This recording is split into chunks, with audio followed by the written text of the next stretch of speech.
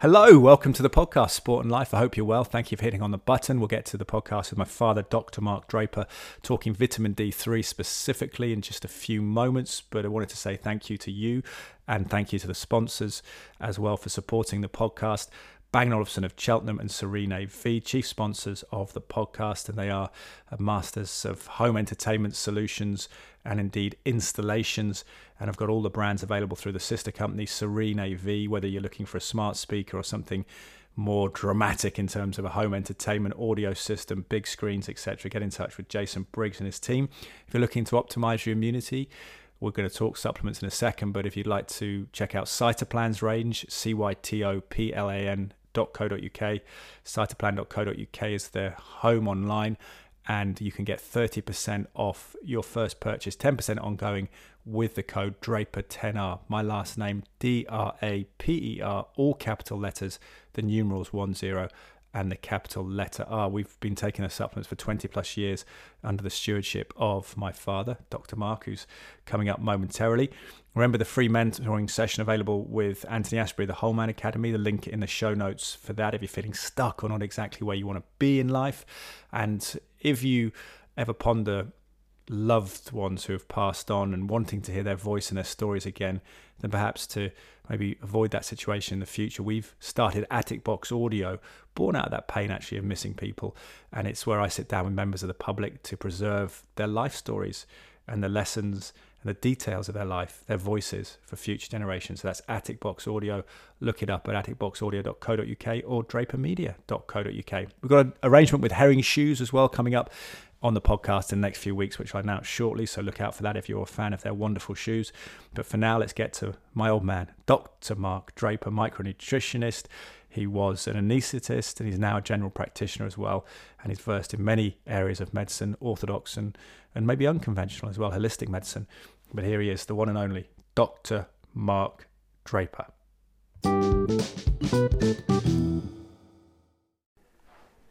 Dad, welcome back to the podcast. We've got Soccer Saturday, FA Cup third round weekend in on the background. So just have a quick chat though and talk about vitamin D3 supplements in general. But firstly, as a general practitioner, what are you seeing at the moment? Lots of news headlines about coughs and colds and flu this year. Has it been particularly bad for bugs? I think that there's been probably 3 or 4 different types of virus around. Obviously, there's the COVID-19, which is still around, and it is even though the hospital admissions compared with last year are half what they were, that's still a significant number of admissions. Is that specifically for COVID-19, or is that that's specifically flu as well? COVID-19, but they're also seeing admissions in the elderly and in 18-month-old children's of RSV, so respiratory syncytial virus, and they think the RSV exposure was reduced during COVID isolation, and so that because it commonly occurs in 6-month-old children, and what they were seeing was 18-month-olds getting RSV, so older children's getting it and being more seriously ill and needing to be admitted to hospital. What RSV does is cause a bronchiolitis, so it causes a wheezy chest infection. Yeah. So it's a virus that, respiratory syncytial virus, and I think the other reason why people are detecting it is because we got used to COVID swabbing, and now people are other virus swabbing, so they're picking up RSV in people admitted with viral pneumonia, particularly the elderly. So in the past they would have just been admitted and treated with antibiotics, but they're having COVID swabs, they're having RSV. So is RSV different to what people are talking about flu, or is that's an additional? And then there's there's a influenza virus at the moment, which presumably wasn't in the vaccine, because an outbreak of influenza that affects a significant number of people is usually one that wasn't included in the flu vaccine. So the flu vaccines are developed by trying to anticipate which strains of influenza A and influenza B will do the rounds. So they try to forecast, and they're about 50% accurate. So they put 3 strains in the influenza vaccine, and if they get it right, then and they predict which strains are going to cause the outbreak in the winter, then the incidence of influenza is quite low. Yeah. If a new strain emerges that they hadn't anticipated, then that can affect more people, because they haven't got the newly vaccinated immunity. But influenza immunity, there's a lot of crossover with it. So, you know, the older you are, the more times you will have had different strains of influenza. So, in a way, in contrast to COVID, influenza is going to affect young people more than the elderly, because the elderly will have, over their lifetime, come across different strains of influenza A and influenza B. Yeah. Whereas a young person may not have been exposed to a particular influenza A or influenza B, and therefore their influenza antibodies are lower and, if you like, more naive. In terms of that experience of I guess viruses or whatever impact on our immune system, there's a lot of colloquial conversations you hear in the playground and other places saying that kids in particular, immune systems are a little bit undercooked after the last couple of years. Is that true because of the lockdowns and the social distancing and things? Would that have affected you? I think there's a general consensus that did happen, and that repeated exposure does boost your immune system, and also that exposure to viruses gives your immune system a stimulus so that when you've had a virus for a period of time after that, you've got you're generalized, in a way, your innate immune system, which is cellular and not dependent upon antibodies, is more alert. So the innate immune system is based upon macrophages, and 70% of species on the planet only rely on an innate immune system, so they don't acquire immunity.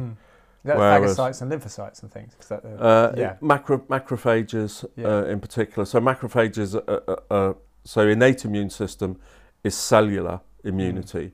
So the macrophages, if you like, they would be present inside a cell. They would be present in the tissues. So they would be present in the respiratory tract between cells.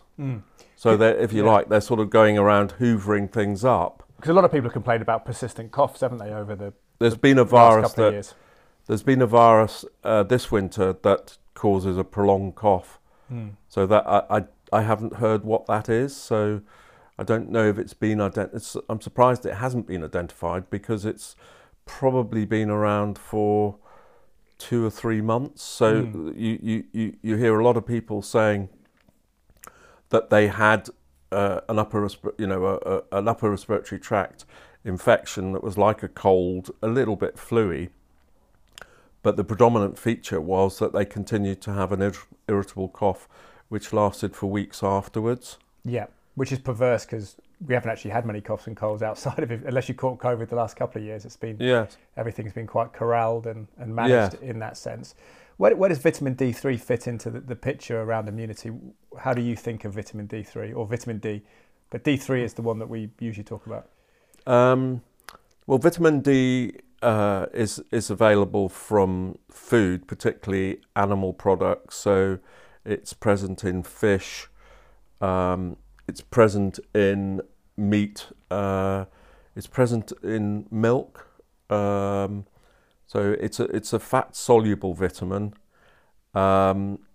It can be, it's in a variety of different forms. So it can be in the form of vitamin D1, which in the human body is activated via the kidney into vitamin D2, and vitamin D2 is converted with sunlight into the active form of vitamin D, which is vitamin D3. Which is why supplements tend to be vitamin D3. And so D3. Supplements are with vitamin D3 because then you're not dependent upon sunlight conversion. Yeah. And that's the whole point, particularly living in the UK. We just read up that it's basically you can get vitamin D3 from the sun April to October. Yeah, so that's only half the time. Yeah, so factors that can affect the skin's production of vitamin D include latitude.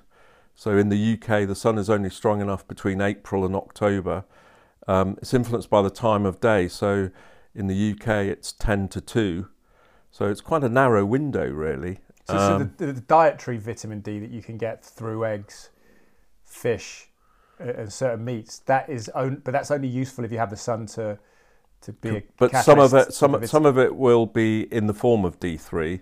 Okay. So you can get vitamin D3 from your diets as well. From the food, but most people say, particularly if you've got a higher need for it. So anyone who works indoors, wears excessive layers of clothing, people that use a lot of sun cream, because obviously the use of sun cream in the summer will reduce your levels of vitamin D3. So you will go into the winter with a lower level of D3. Yeah. And so you can sort of bank it. You can bank it to some extent, but often by January, February, March, it's low. Obviously, it's linked to people with darker skins have more sun protection, if you like. So they convert less D2 to D3. The elderly's conversion is less. So if someone was darker skinned, would you advocate not wearing sun cream at all, or is that just an individual thing they have to figure out what they do? Well, there still will burn with too much sun, but it's more that the conversion rate is less. So it's a funny thing about proportionality, isn't it? Because a lot of people have been coached or perceive it as mandatory to wear sun cream from the very get-go, almost all throughout the winter as well. Some people wear sun cream every day, but by that rationale, if you put sun cream on all the time and you're never outside without sun cream on, you're not going to be getting vitamin D3. I would have thought the burn times in the winter on for instance, a day like today, I don't think you would ever burn. I think my brother Max is the only one that I've seen sunburnt in the winter. I don't think you would burn if you were out for 4 hours on a day like today. So, whereas in the summer, you may, on a sunny day, you may get sunburn after 20 minutes exposure. Would you get vitamin D3 wearing sun cream and being out in the sun for a long time? Well, yeah, because factor 8 just means that you can go out for 8 times as long. Yeah. So if the burn time's 20 minutes, you can go out for 160 minutes without burning. You will still, even with a factor 8, you would ultimately burn if you're out long enough. Yeah. I'm just thinking about if you're thinking April to October and you're in the UK or a Northern Hemisphere country, you're thinking, what are the tactics for building up as much reserve of it without risking skin cancer through getting sunburn or skin damage through overexposure? What's a good rule is 10 or 15 minutes without? Yeah, 10 or 15 minutes. You would not. You would not sunburn, if you like. So yeah, if you're looking at benefits versus risk, then your benefit is definitely there, and your risk is minimal, really. But before you look at supplements as well, how difficult is it you mentioned vegetarians and vegans before we started recording have to pay closer attention to where they're going for vitamin D3. It's not necessarily as obvious as for carnivores, omnivores. Yeah, and obviously there's also, with vegans and vegetarians, there's the B vitamins, in particular B12. So they often have to supplement with B12 because B12 is another, even though it's not fat soluble, it's a water soluble vitamin.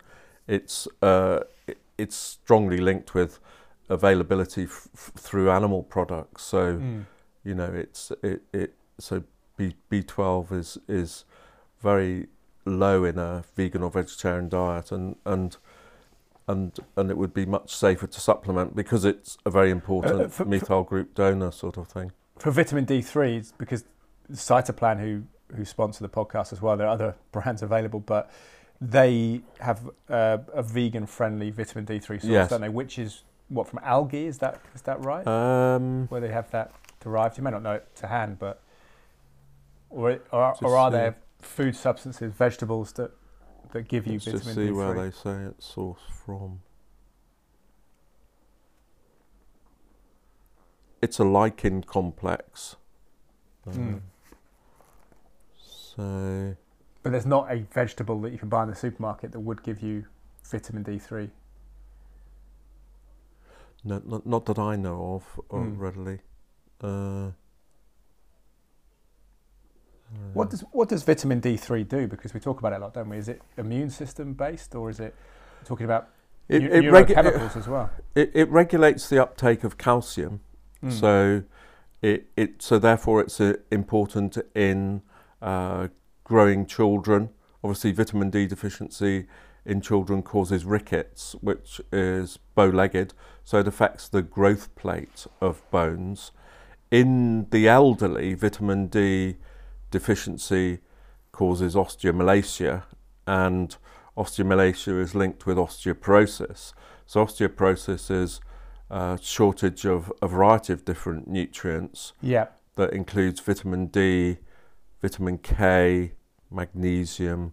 That's why older people acid. Who may be susceptible to osteoporosis, who sit indoors all the time, that's problematic as well. Yeah, and also if your bone mineral density is affected by the amount of exercise you do. So if you're sedentary and you don't, or you take to your bed for large parts of the day, then your skeleton's not getting stressed, so it loses its mineralization. Gravity effect on it, yeah. And obviously the effect of gravity, but it's about stressing the skeleton. Yeah. And we're saying vitamin D3 is possibly part of the picture around Northern Hemisphere countries and seasonal affective disorder. Is that right? Because of the neurochemicals, which is interesting because I've always found, and as you know, we spent.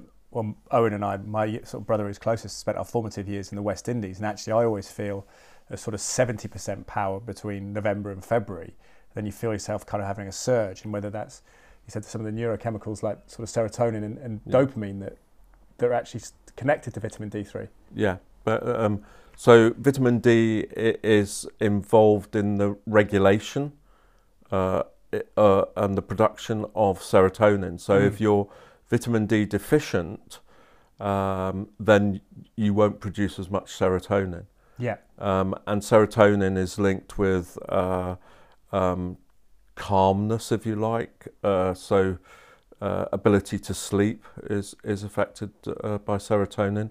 And then the adrenaline dopamine pathways, particularly the dopamine, if you're low in vitamin D3, then the dopamine synthesis is down-regulated. Yeah. And the other thing that will affect dopamine and adrenaline is B12, because B12 and folate are methyl group donors, and the methyl groups are important in converting the amino acids into the adrenaline, noradrenaline. Yes. And in terms of what it feels like, serotonin, as you say, brings calmness, which in the winter you may feel more agitated, I suppose, if you've got a depletion of that. And with dopamine, people think of it as a sort of addictive chemical, but actually, as I understand it, listening to people, there's a guy called Andrew Huberman at Stanford who does a good podcast, talks about dopamine as being a sort of motivational molecule that actually it compels you to do things. And actually, if your dopamine's down, perhaps in the winter, people will feel less motivated to exercise, to work, to socialise. It just might change your perception of your energy, I suppose. Yes, and also the thing about the nervous system is that dopamine pathways cross over into serotonin pathways. So if you're low in dopamine, it can affect your serotonin. Okay. So you get crossover. Yeah. dopamine, as you say, is associated with drive, alertness, and things like that. So with vitamin D3, you try and get as much sun as you can in the summer while it's available, and then from October onwards, do you start to supplement, or do you look at it at sort of November, December? I would supplement with vitamin D all the year round, really. Because most people aren't outside enough, is that? Yeah. Yes. I mean, I obviously spend time outdoors when I'm not working. Down at the allotment. Yeah, but even so, on the basis of it's not just about taking supplement, particularly antioxidant supplements. There's the other things that you don't want to be without, like your selenium, your zinc, which are affected more by those trace elements. Are affected more by, if you like, the agricultural techniques that are employed in different countries. So, for instance, the selenium in my childhood, the average diet in the UK would have had 60 micrograms of selenium. And in 1994, MAF data, so that's government data on what the average person gets in their food, it was 34. So... And what does selenium... I know some people pronounce it, Americans pronounce it selenium, don't they? Selenium, yeah. Well, selenium's, there's about 23 selenoproteins. I suppose the keynote would be membrane protection. So glutathione peroxidase is a membrane-mounted enzyme. So it stops the entry of viruses into the cell and things like that. So it creates a nice environment for other vitamins like vitamin D3 to what is that the sort of... Yeah, selenium is membrane mounted. So you would have in the membrane of your cells, you would have selenium in glutathione peroxidase. You would have vitamin D in the membrane. Yeah. You would have vitamin C more in the water, so in the cellular water, and you would have zinc through things like zinc dismutase. That would be very much in the cell substance. And your selenium uptake in your generation in the 1950s and 60s was higher because of the wheat coming from Canada. Was that partly that? Yeah. So they think that in 1976, when we joined the European Common Market, we stopped importing Canadian wheat. So if we were short of wheat, we imported wheat from Europe and Ukraine. Is it? Ukraine or Russia? One of the providers. Yeah. And that's relatively low in selenium. So we get selenium from our staples, if you like. So we get it from wheat, meat, and milk in particular. So it's also soil depletion.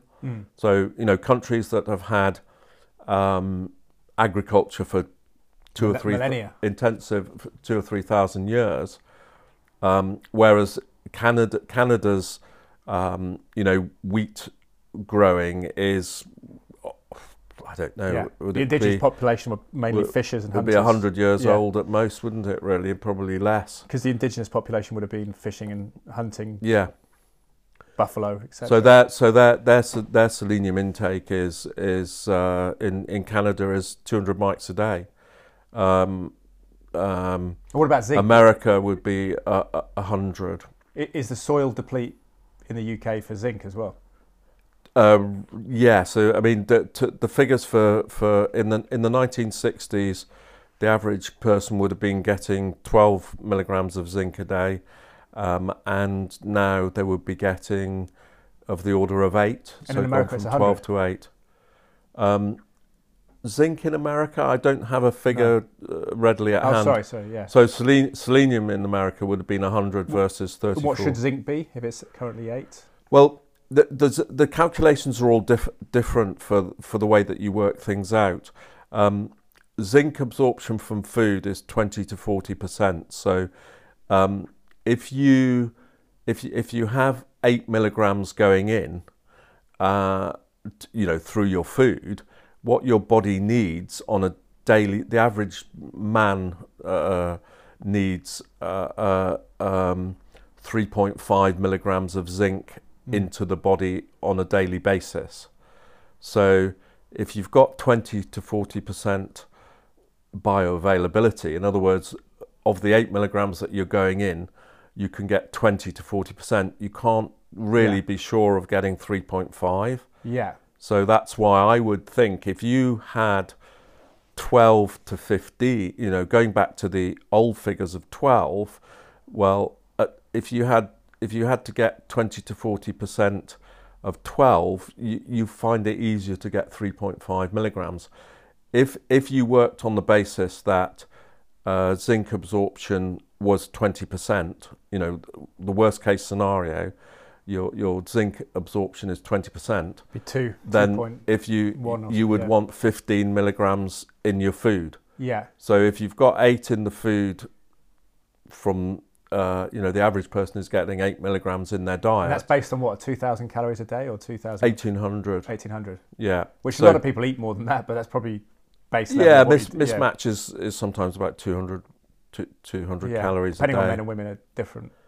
Yeah, lower. The figures are always, you know, the average mythical 70 kilogram man. And is zinc more important for men? Zinc is important in all sorts of ways. It's involved in wound healing. We don't have a ready store of zinc, so you know we don't sort of, if you like, carry it around or put it in a bank. It's present in the tissue, and when we say, for instance, have an operation. Then we need more zinc. We liberate it from tissue. Yes. So we'll often break down a bit of muscle to liberate the zinc to repair a wound. So that's why you could say that, you know, and also if you were ill and fighting an infection or something, you would need more zinc. And is it involved in sperm production as well? Is that correct? Yeah, zinc is involved in reproduction pathways and things like that. Yeah, yeah, and it's a chromosome protector, isn't it? You know, it's involved. Hence, you're always joking when we were teenage boys that we were zinc deficient. I think at the time. So to get just quickly, vitamin D3, I suppose general principles. Should people get a blood test to determine their levels of vitamin D3, or is that possible, or should they assume that they can take a supplement in the winter? Well, if you sort of if you think you're in a group, you put yourself in a group where you're very likely to be deficient. So would people like farmers might be exempt potentially? People who work outdoors maybe have got enough from the summer to get through the winter. Yeah, but I mean, my experience is that, I mean, if you look at blood levels, the range of blood levels which would be considered, if you like, replete, so adequate, would be 50 to 150. And what measurement's that? 150? I can't remember the units. It's micromoles per litre or something, I think. Yeah. But it's not unusual to find people at this time of year with, and that's the other thing is, you know, when are you going to measure your vitamin D?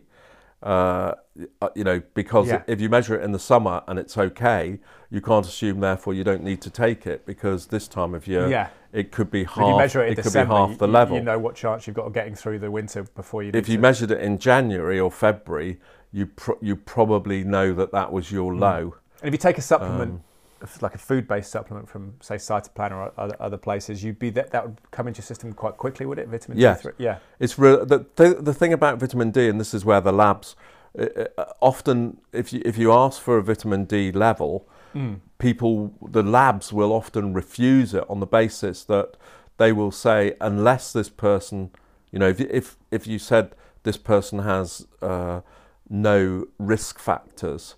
In other words, they haven't recently had a fragility fracture, or they, you know, if somebody had osteoporosis and or they'd had a bone mineral density scan that said their bone mineral density was very low, then the lab may agree to measure the vitamin D. But if you sent off a sample for a 25-year-old man, they would just say, well, why are you measuring it?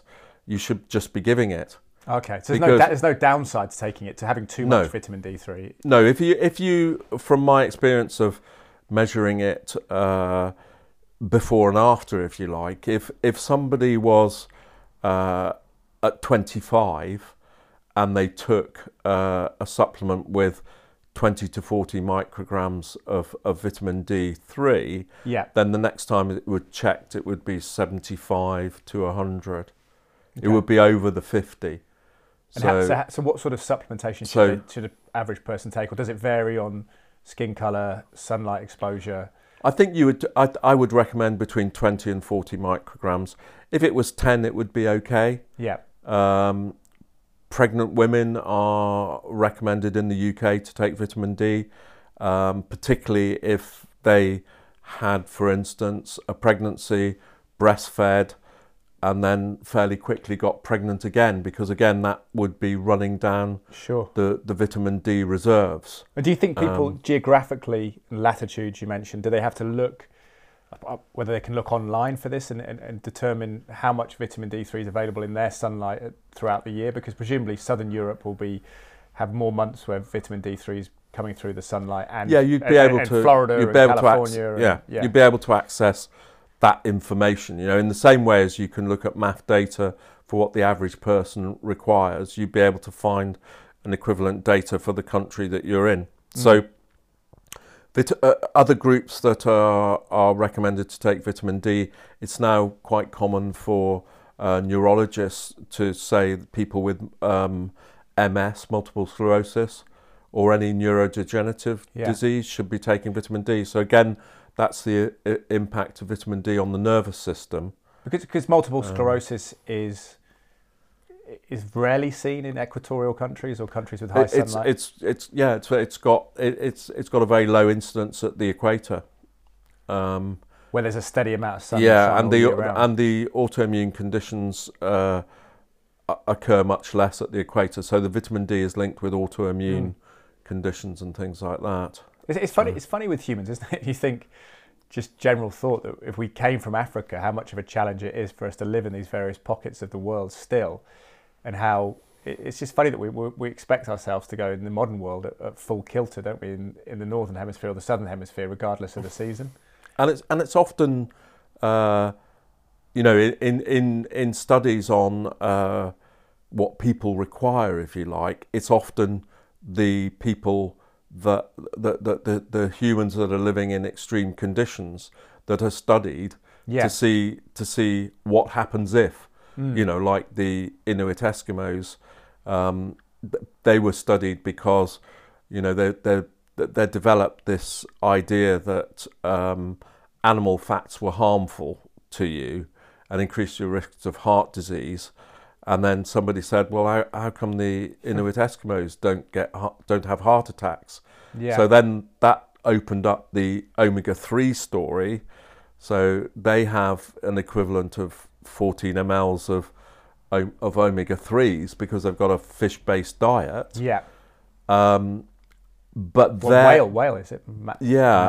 But then their omega-3 consumption puts them at risk of bleeding, because the omega-3s increase your risk of bleeding. So if you don't have stop your fibrinogen, or is it? The clotting mechanisms are an inflammatory process. So if your cells' membranes are rich in omega-3s, too loose, they don't clot. So the UK the average per 6-to-3 ratio in the UK would be 20 to 1. So 20 parts of omega-6 to 1 of omega-3s, whereas the Eskimos might be 1 part of 6, 3 or more of omegas. Yeah. So they've gone too far into the omega-3s. They're too rich in the omega-3s. Yeah, but extreme environment, they probably want the calories because of that. The fat. Yeah. But if they have a stroke, it'll be a hemorrhagic stroke. If you take a tooth out, it'll bleed for days. Whereas we the commonest root canal, probably best to avoid that. So the commonest problem in the UK is not bleeding through deficiency, but clotting through deficiency. Deficiency of what? Of omega-3s and antioxidants. Oh, okay, yeah. So the average person is omega-6 to 3 ratio is 20 to 1. So you're looking for that people that point. eat oily fish might be 3 to 1. Yeah. But there's two populations. There's those that don't eat oily fish, who are 20 to 1, and those that eat oily fish that are 3 to 1. And probably 3 to 1 is equivalent of about 2 mLs of fish oil a day. Yeah. So if you like a fish-eating UK person would be having 2 mLs of fish oil a day on average. Wouldn't need to supplement fish oil if they're doing that. You wouldn't need to. No. You could do, because it would be safe to go up to 5 mLs of fish oil. Clotting. You'd be okay going up to 5 mLs of fish oil a day, but the Inuits were 14, so you can sort of get an idea of. Wow. You don't want to be deficient in the omega-3s, and the omega-3s interact with vitamin D, so that if you've got omega-3 deficiency and vitamin D deficiency, then your brain function is more affected. So people have known, for instance, Alex Richardson in Oxford did a study of giving 1 ml of fish oil to a 7-year-old, to a group of 7-year-olds, and after 6 weeks they were learning more quickly, and retaining knowledge better. It's amazing. So that was the omega-3. So a 7-year-old 1 ml is equivalent to an adult 2 ml. People talk about omegas for recovery, don't they, as well, from exercise and things like that, potentially being important. Yes. So when you read about the omega-3s, it says, and this is where, in a way, the way we learn doesn't necessarily give us a clear idea. It says the omega-3s end up being the phospholipids in the cell membrane and the inflammatory mediators in the tissue, but actually they're one and the same. So we put the omega-3s into the cell membrane, and when that cell gets irritated, the omega-3s and the other lipids come out of the cell membrane into the tissues and become the inflammatory mediators. So they're kind of lurking in the cell, and then they... So they're in the cell membrane. When that cell is stressed, then they leak out of the membrane into the tissues and become the inflammatory mediators. Final thought around supplementation. If you're short on fish oil and you take that, great. You said to take selenium and zinc and vitamin D3 year round. How important is it that we don't replace healthy activities with supplementation? So, for example, I know that a lot of the neuroscientists talk about brain function, talk about the importance of daylight, regardless of supplementation status for your brain chemistry, your circadian rhythm, things like that, for your serotonin production, and then melatonin in the evening. Do you think it's important for people to remember that if they are in the UK in the winter, they still have to try and duck outside get 10 minutes in the morning if they can before work, or early on, then at lunchtime get out and get some daylight in their eyes? Well, I think what you're doing with supplementation is you're taking things that are micronutrients. So that by definition means, milligrams or micrograms a day. So these are things that you need in very small amount. But the majority of your body is from macronutrients. And so the macronutrients are the things that build the bigger... So you can't have a poor... you can't have a poor diet if you have a poor diet and have a great supplement, you're not going to be well. No. You've got to have a good diet. And if you... So your proteins, If you look at what constitutes a good diet, then I would, and people argue about this, what constitutes a good diet. I think the answer is probably to eat whole foods rather than processed foods. Yeah. And to go for a phospholipid-rich diet. So things like, by definition, pulses, beans, nuts and seeds are the start of life in nature, and therefore they would give you... The phospholipid-rich foods will give you the things that you need for your skin, your brain, etc. And the carbohydrate, fat, protein split, is perception of that shifting? Because it used to be, 50% carbohydrate? We used to work it out by sort of saying, well, you need 1 gram of protein per kilogram. Well, because people now are saying that we should eat more protein, aren't they? There's a sort of movement towards kind of conversation around that. Yeah, and so people would say, well, you need 70. If you're a 70 kilogram man, you need 70 grams of protein. Therefore, that, by definition, the protein is 4 calories, isn't it? So that makes up 4 times 70. Yeah. which is why people like protein as well, because it's low calorie compared to So 280, carbohydrate, and then they would say, well, a third of your diet should be oils, and that's 9 calories per gram. So and then they say the rest can be carbohydrate, but carbohydrates don't satiate, do they? Whereas proteins tend to satiate, so they fill you up. I think the logic is, why not look at the foods that are good for you and see what the ratios are in the good foods? And if you take things like pulses, beans, nuts and seeds, often it's a third carbohydrate, a third protein, and a third oil. Oil being fat, fats, Using interchangeably, using those terms. Because they could be animal-based oils or they could be seed-based oils, but they're calorie rich. They're 9 calories per gram. Yeah. Well, and in a way, if you look, say, for instance, at carcass meat would be 70% protein, 30% fat, whereas processed meats would be often 70% fat, 30% protein. Wow. So you've in a burger. That's for what taste buds to try and. So you'd be 30% protein, 70% fat. So you're less filling but more calorific for what you have, which is interesting. So less protein, more fat. So that again, that when you start moving into processed foods, you tend to shift the balance, and it's harder. So if you look at some of people compare Paleolithic diets, and they say, oh well, look, the carbohydrates are the same, but as Paleolithic and modern diets, but the carbohydrates that they had were complex, and the carbohydrates. Potatoes and they were roots carbohydrates, whereas our carbohydrates are simple sugars. Yeah. So they're high glycemic. They'd only have that in fructose in the summer with the berries. Ah, brilliant. So. We could talk all day, Dad, but I know it's the second half now of the FA Cup round 3 on Saturday, the 7th of January. Thanks for coming on, Dad. Appreciate it. It's a pleasure.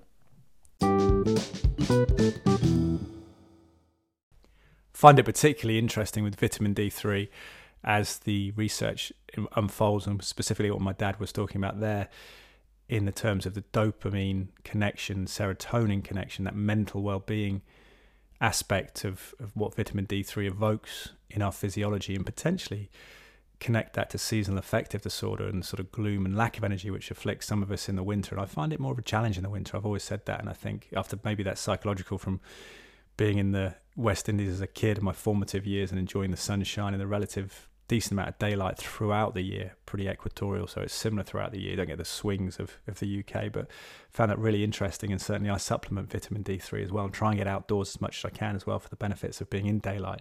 So I hope you enjoyed that. And there is that fine balance, of course, in the summer of not getting sunburnt, so it's an interesting picture. But let me know what you think if you found vitamin D3 supplementation has helped. If you enjoyed the podcast, let me know as well. Rate it on iTunes, Spotify, wherever you might be listening. And just appreciate you being here. You could tell a friend. That'd be as good as anything. Send it on WhatsApp, text message, however you might choose to do that. I really appreciate your support. Thank you to the support of the podcast, sponsors as well, Bang & Olufsen of Cheltenham and Serene AV. Cytoplan, if you are looking to optimize your immunity, look up those vitamin D3 supplements. It is Draper 10R is the code. My last name, DRAPER. The number's 10 and a capital letter R gets you 30% off your first purchase, 10% ongoing at checkout at cytoplan.co.uk.